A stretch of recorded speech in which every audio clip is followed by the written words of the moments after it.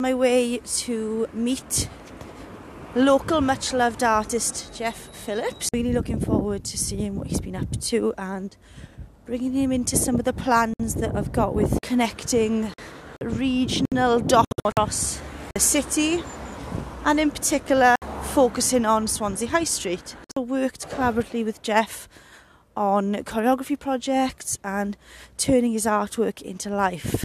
My grandfathers were all miners, and I know Jeff's been doing a series of art work on the miners. Started to tell their stories whilst they've been sketched, and that's kind of the fascinating thing for me, is keeping some of these older stories alive. I'm just turning the corner now.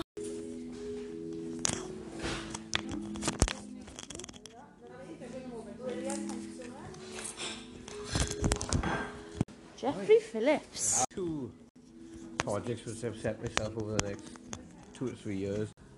One is Mines and Miners of South Wales, and the other one is the River Towie, Copper Works and White Rock. Both related to the history of the local history. They're always very, very much, especially, as I say, the Swansea history, River Towie. The River Towie is an incredible history. Swansea was the second busiest port in Britain, and of course the Copper Works. It was the main place in the world for producing copper. Like Sir Lord Bath owned 120 ships, just bringing copper ore back and forth to the city, or the town in those days. But the port of Swansea was extremely busy. It would have been a time when it would have looked out from Town Hill over the River Towie entrance and over the Bristol Channel, and all you'd have seen would be massive ships. Would have been hundreds and hundreds of them coming and going. Wow. If you were on Town Hill and you look down and out to the Bristol Channel, all the horizon would be just covered in ships. There were hundreds of them, and I mean there was the copper ships. But there were also a lot of coal vessels and timber vessels, and importing everything from wine to everyday items. And Scotch whisky used to come in here, and all sorts of stuff. And of course you also had a really huge fishing fleet. A massive fishing fleet. What kind of got you started then, drawing? Where did you start? I've always drawn. I was painting portraits in oils at the age of 9. So it's fairly early, a very young age, and I can always remember in my primary school, I'd be selected out to paint things on the walls, and just always have been. Do you think that creativity is in the genes then, or what's your take on it? I think it is. Yeah, I think it is. I've got my family. I've got on both sides we've got artists. My father's brother, who passed away, Ken, he was a good portrait artist. He was a very good portrait artist. And my great aunt Thurza, on my mother's side of the family, was a selector on the Border Royal Academy all her life, from the age of about 30 on until she was about 80, I think. So it was fairly, but she was always on, very, very artistic. Was it always kind of history you liked to paint? No, not really. No, I worked for 16 years. I worked in the Swansea Market, working on commissions, and I just decided in 1999. I painted a very large 7-foot-long oil painting of wildlife. The Incredible Water Cycle. Yeah. Philip MacDonald, the manager of the Environment Centre, saw it, and he said, "Can we have this down the centre on display?" And from there, for years after, I was doing educational work. It just springboarded. Springboarded. Yeah.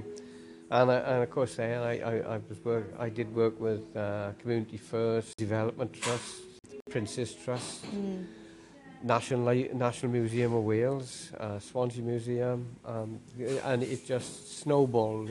Did a lot of work with youth, did a lot of work as a facilitator with ethnic youth, adults with learning difficulties, and all sorts of different projects. and it really did carry on for many years, and what I'd like to do, I like to tell stories through my artwork. It's all stories. Yeah, it's very much my good storytelling, and I can do it. I can interpret it through my artwork, and it's very illustrative work, very detailed, very illustrative. And of course, what I really love about the work is not just the actual painting and the working on it, but the research is so interesting. I get engrossed reading about different subjects, especially if they related to history, if they related to Wales, if they related to the local community in any way, and I just get engrossed in that, and I then use that and interpret it through my own way in art. When you had the exhibition in the Grand, the war exhibition, then I realised how in depth you go with your research. Welsh Heroes and Campaigns of World War I was a very big exhibition, 6 foot long, fabric panels, and a terrific amount of written work on it, as well as the imagery, and some great stories, some very good stories. As I say, it was a terrific amount of research, and I had to go into it, and there was it was really enjoyable in some ways, and of course, but there was also sadness, a terrific amount of sadness, and it can be a very depressing subject. But what I tried to do is to come at it from an angle, whereas I knew the paintings were going to be shown to in schools and going on exhibition with children, because they were done for. I started painting them in 2014, the beginning of the anniversary of the First World War, and then finished and all ready for exhibition then during the armistice. That's what they were built for 2018, see? And they were 100-year anniversary, and they were out. They were on display, right throughout the region, everywhere from Cardiff Bay. They were on display in the Pierhead Gallery in Cardiff Bay. Right. Grand Pavilion in Porthcawl, Maesteg Town Hall, the Grand Theatre in Swansea. Part of it went into the Waterfront Museum, Carmarthen County Council Museum. They were back and forth, and Brecon, of course, they were on display. In terms of making connection, with museums and galleries and getting your work shown, how did you manage to do that? Did they sort of start to take notice of what you were doing, or something you did? I keep writing to them and approaching them, and I've got I've got a good reputation with them, So it's they know me quite well in the museums, so if I forward something, I generally put a very good, presentable package together, send it to them with the dates. It's like the one I've just got now, the Mines and Miners exhibition. I've just secured the exhibition in the Waterfront Museum for November, December and January 2020-2021. Brilliant. Which is 3 months on display. I'm really looking forward to it. But I've still got to get on with the work. Still got to get on with the painting. The other day I was walking through Cwmdonkin Park, and I saw some of your work on Dylan Thomas. Yes. How did you get started sort of painting Dylan Thomas? Well, with Dylan Thomas, that started quite a few years back. A few friends of mine and myself got together, and we were going to form a little business called the Dylan Thomas Experience. Okay. So I said, well, if we're going to do that, I'll do artwork to go with it. So I did a full exhibition on the life and times of Dylan Thomas. Wow. But not so much on his work, but on his history, from childhood right through until his death. And that exhibition, I've still got that exhibition, and it does go out on display now and again. It was in his birth house for 3 years, so it's been well used. And of course, with the Dylan Thomas, I was actually asked by Penderyn Whisky if they could use the illustrations for limited editions of Dylan Thomas, which they produced the whisky. And I was also approached by Telescope, who did the the school syllabus, year 2, year 3, key stage 2, 3 and 4. And they wanted me, wanted to use the illustrations, and they also commissioned me as well to do illustrations of Dylan as a child. So I produced a full book read about his childhood. Had a good discussion. I got some very good friends like Matthew Hughes in the, who was running the Dylan Thomas house at the time. Yeah. And so through discussions, I came up with a full series of illustrations, and of course they are still used because it's a 10-year program with that, and it was funded by the Welsh Assembly. That's good. And so that was a really good, very, very good project. Yeah. And a couple of the illustrations are now still, they were laminated and they used, and they're the ones in Cumdonkin Park. Yeah. And when I lived in London, I had to work at some point in the actual Wheatsheaf, and then the pub. What's the connection with Dylan Thomas and the Wheatsheaf in London? Well, the connection there is that it's where he met Caitlin first. Right. He was introduced to Caitlin in the Wheatsheaf by Augustus John. Right. And she was Augustus John's muse at the time. So it was, and his model, because he was a great artist. Fantastic artist, Augustus John. And of course he knew Dylan, and Dylan was actually working in Fleet Street at the time. He was doing reports and recordings, and he's working mainly for the Home Office, doing recordings for the Home Office, and so his pub was the Wheatsheaf, it was local, and of course that's where he first met Caitlin. Right. And of course she became his wife, and it built up from that. Talking about the mines then, and the miners project, a lot of stories have come out. Tell me about some of the stories you've heard.